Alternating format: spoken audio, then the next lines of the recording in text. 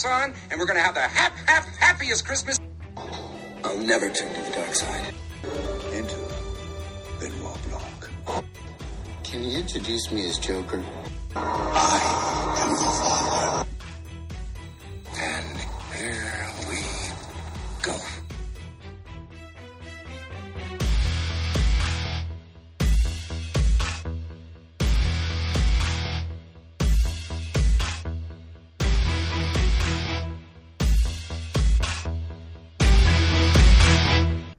Hi everybody, and welcome back to Phil at the Movies. I'm your host, Phil Walsh, and you're listening to episode number 85 of this ongoing podcast series that is for the love of movies.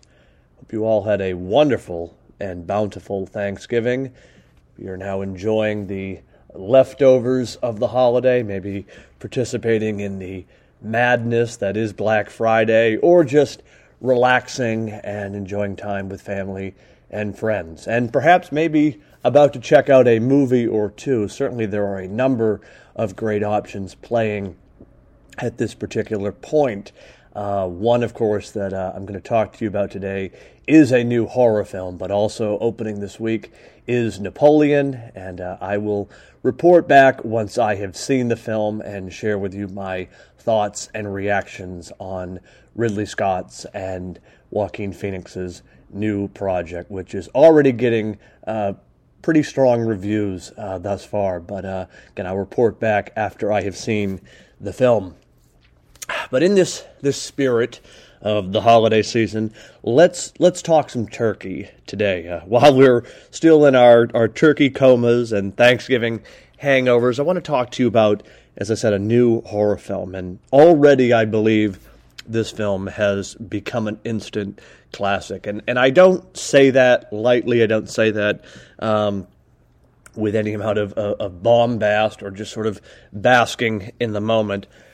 I say it because I think this new film, appropriately titled Thanksgiving, is going to age like a fine wine over the course of the Thanksgivings to come. Now, this is a new horror film, slasher film, directed by Eli Roth, and it is out of this world. I mean, it is a delectable, gory, funny, and wildly entertaining slasher feast. Now, a little bit of history about this film. Yes, it is a slasher film. It's a horror film. It is one of the best, not only of this year. I mean, this film is going to make my top 10 films of the year, without question. But it's also one of the best best slasher films, I should say, in recent years. I mean, I would put it alongside such classics, instant classics, as films like Pearl or X or Halloween 2018. This is a towering achievement, and it hits all the right notes, if you will, that you might expect from a slasher film, while providing a holiday feast that is in the tradition of some of the great 80s horror films like Friday the 13th and, of course, the Halloween series. But on to the history of this film, because, as I said, it is splat-tacular, if you will, marvelous and thrilling. But it interestingly enough began as a fake trailer. This is a true story. The film that it was a part of was called Grindhouse, and it came out about 16 years ago. And the movie was sort of a throwback to the gritty grindhouse films of the 1970s, with sort of the distorted and smoky cinematography and images and whatnot. And so there were a number of fake trailers created for this particular movie, and some of them have already gone on to become films, like the movie Machete.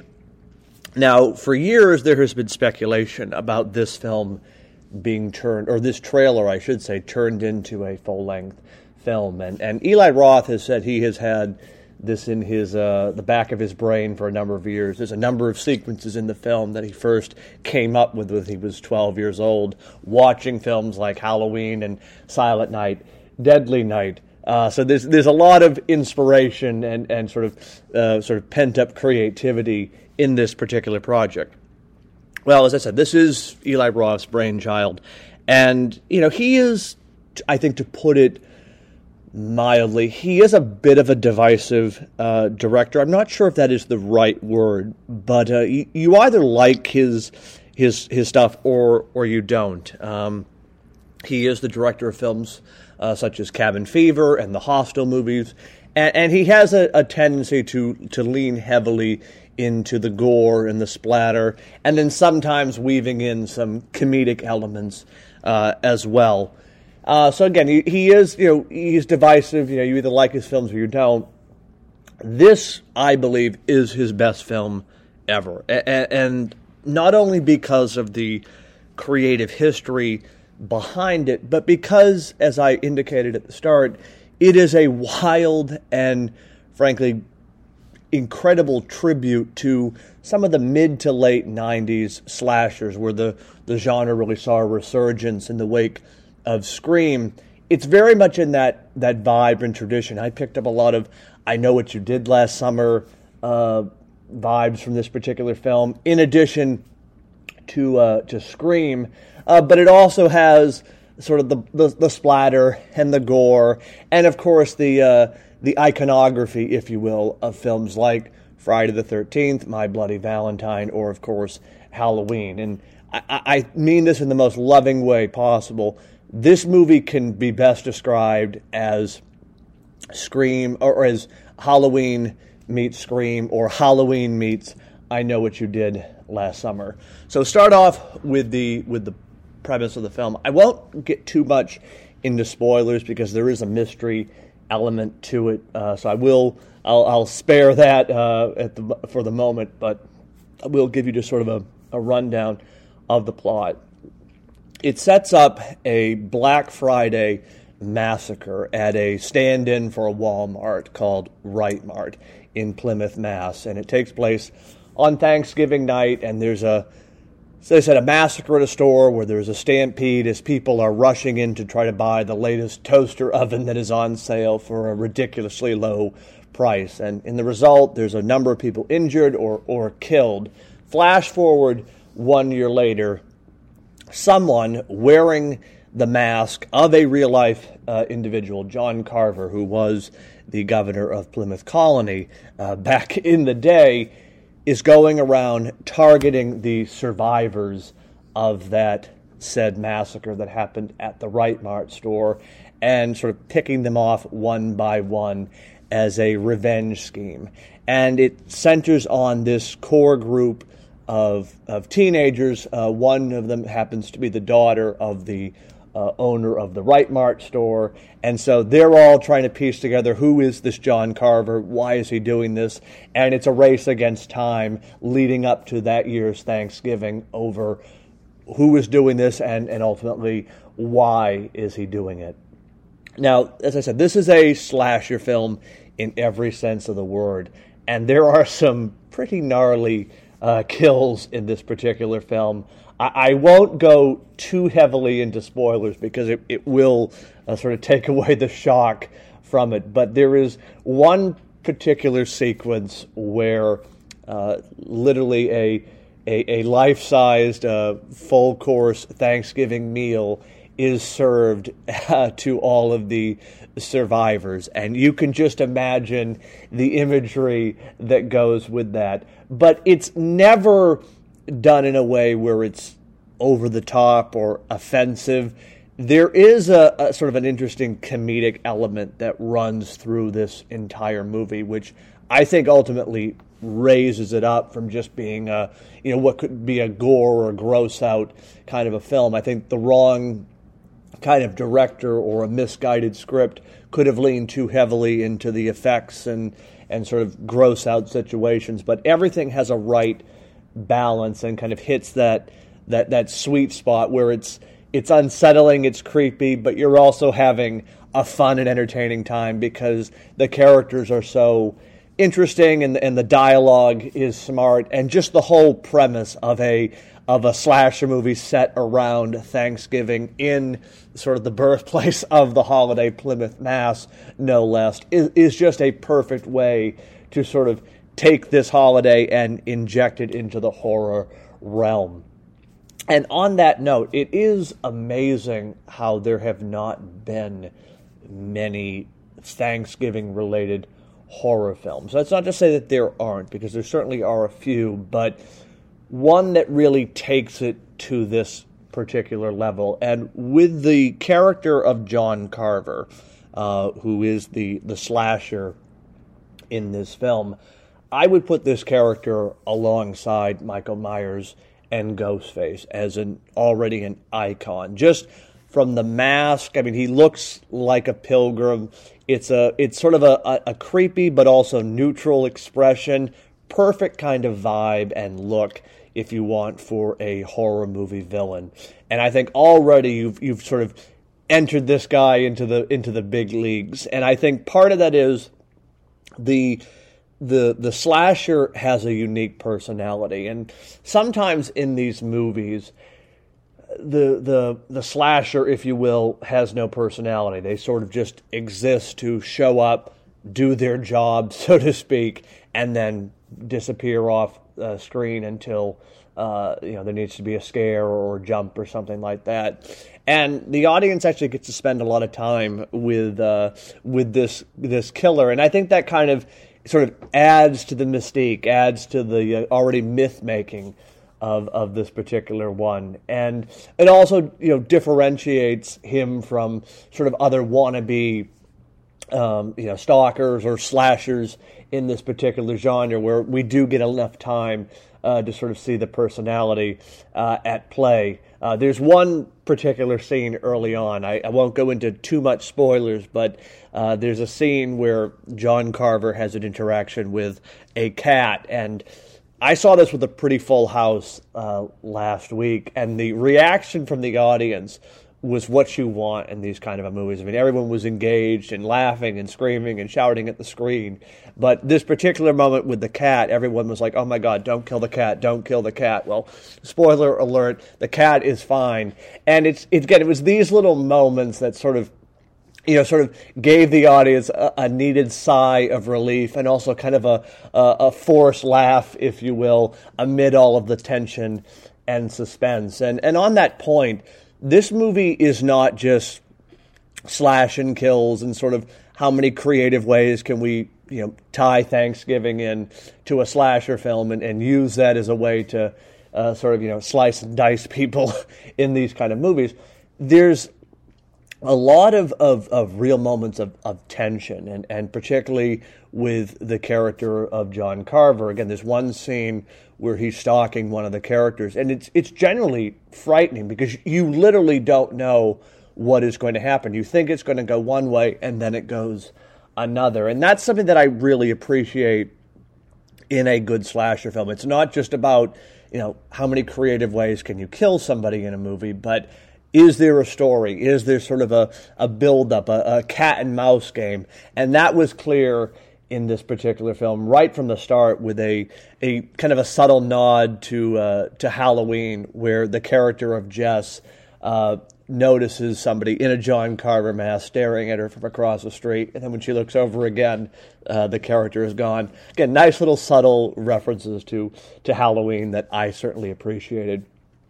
And for fans of the genre, there were so many Easter eggs and nods to other horror movies peppered throughout the film that I think you really will savor it and appreciate it.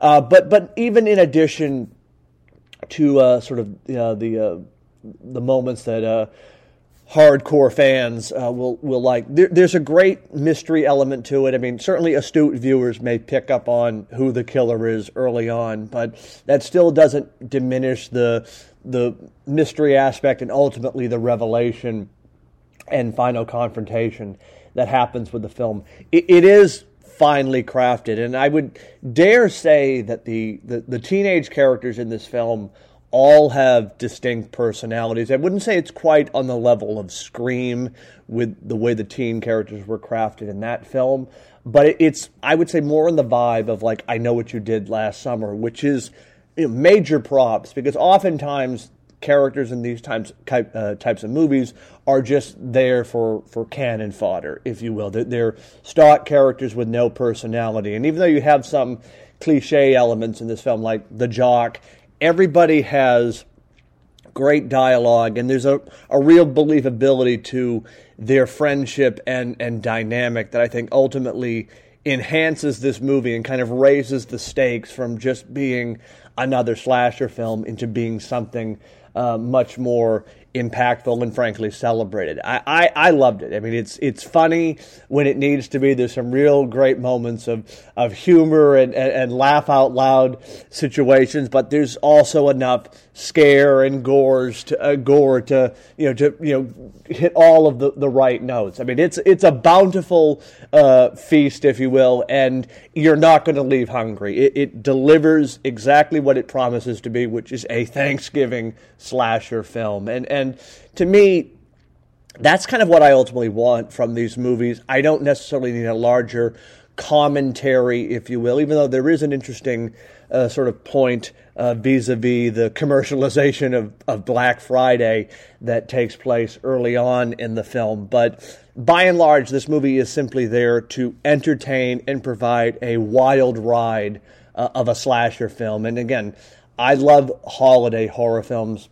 You know, I love Halloween. I've talked about it enough times on this show. But certainly this is a film in that tradition. And already, as I've said, John Carver is an iconic character. And I expect that we may see this slasher pop up yet again, because I do feel like there is there are some potentials for reheats, if you will. All right, I'll stop with the Thanksgiving references and metaphors, but highly recommend this film. Funny, scary, entertaining, and just a wild, good ride at the movies. As I said, I already would put this in my top 10 horror films of the year, would put it in my top 10 films of the year. It's one of the best new slasher movies, and just props to Eli Roth for taking what was a fake trailer and turning it into, a 90-minute and change full-length movie. It's a absolute great time at the movie. I encourage you to see it, even if you're not a fan of these particular movies. There's enough humor and lighthearted moments that kind of make this film rise above the sort of standard slasher fare. Has a great cast, including Patrick Dempsey in it. He brings his New England accent out for a spin, and it is just a great addition. And that's really something that I have to give major props to the film as well. It leans into the Thanksgiving iconography and the holiday. This is not just passing reference to Thanksgiving. It's set in Plymouth, Mass. It has that sort of New England small town feel, and it is all about the Thanksgiving aesthetic. There is a great sequence that takes place at the parade that is both chilling and gory at the same time. It's one of my favorite sequences of the entire movie, the parade scene that takes place right before the beginning of the third act. Just a wild ride. And again, as I said, it delivers what you want and more. Pleasantly surprised with this film. Loved the mystery aspect to it. The humor was on point, and the cast also just sort of adds a whole other layer of deliciousness to this movie. All right, I will stop with the food references and metaphors, but as you can hear, I am a big fan of this particular movie, and I love it when a movie catches me by surprise or wasn't on my radar, and I discovered it through happenstance. This was a film that I only recently discovered about just a few weeks back, and already it is one of my favorite films of the year. So it's sometimes nice to go in and expect the unexpected and just have a sort of a wild and entertaining ride from start to finish. Again, it really has a nice callback to those slasher films of the mid to late 90s with a panache of 80s gore and aesthetics. But all in all, Thanksgiving is a must-see. Even if you're not a fan of these films, I think there is something in it for everybody. Just, if anything, for a entertaining ride. If you're looking for maybe something to see this weekend, you're looking for sort of a good popcorn film, check out Thanksgiving, because it will be worth your time. I guarantee it. But any event, that is all that I have for you today. Wanted to just sort of give you my thoughts and reactions on this latest slasher film. I will circle back next week. We're going to be starting Christmas countdown, end of the year reviews from here on out. So it's going to be a sort of a mixture of different shows, either focusing on Christmas movies or sort of ranking films of the year. So look forward to that in the coming weeks. I will circle back at a certain point in time with my reaction and review for Napoleon. My thought is I will probably do a full-length episode after the holidays just so I can do a proper review of that, and I want to also do one on Killers of the Flower Moon.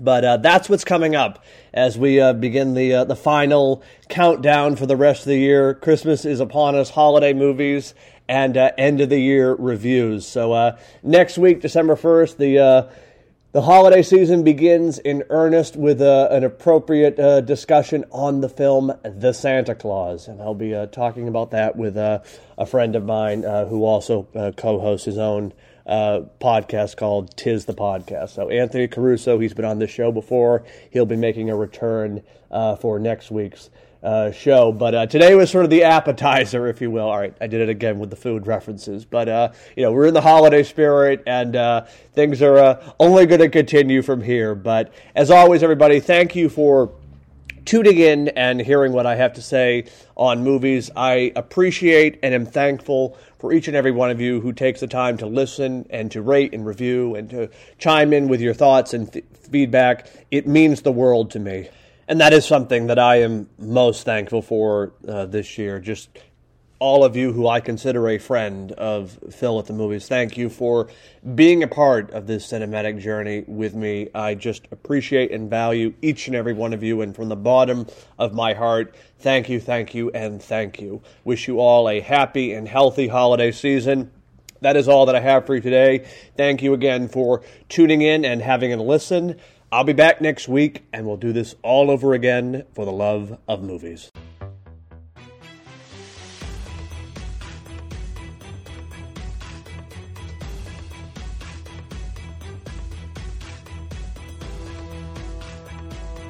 All copyright material used or referenced in this show belong to the rightful owners and is made possible by the Fair Use Act.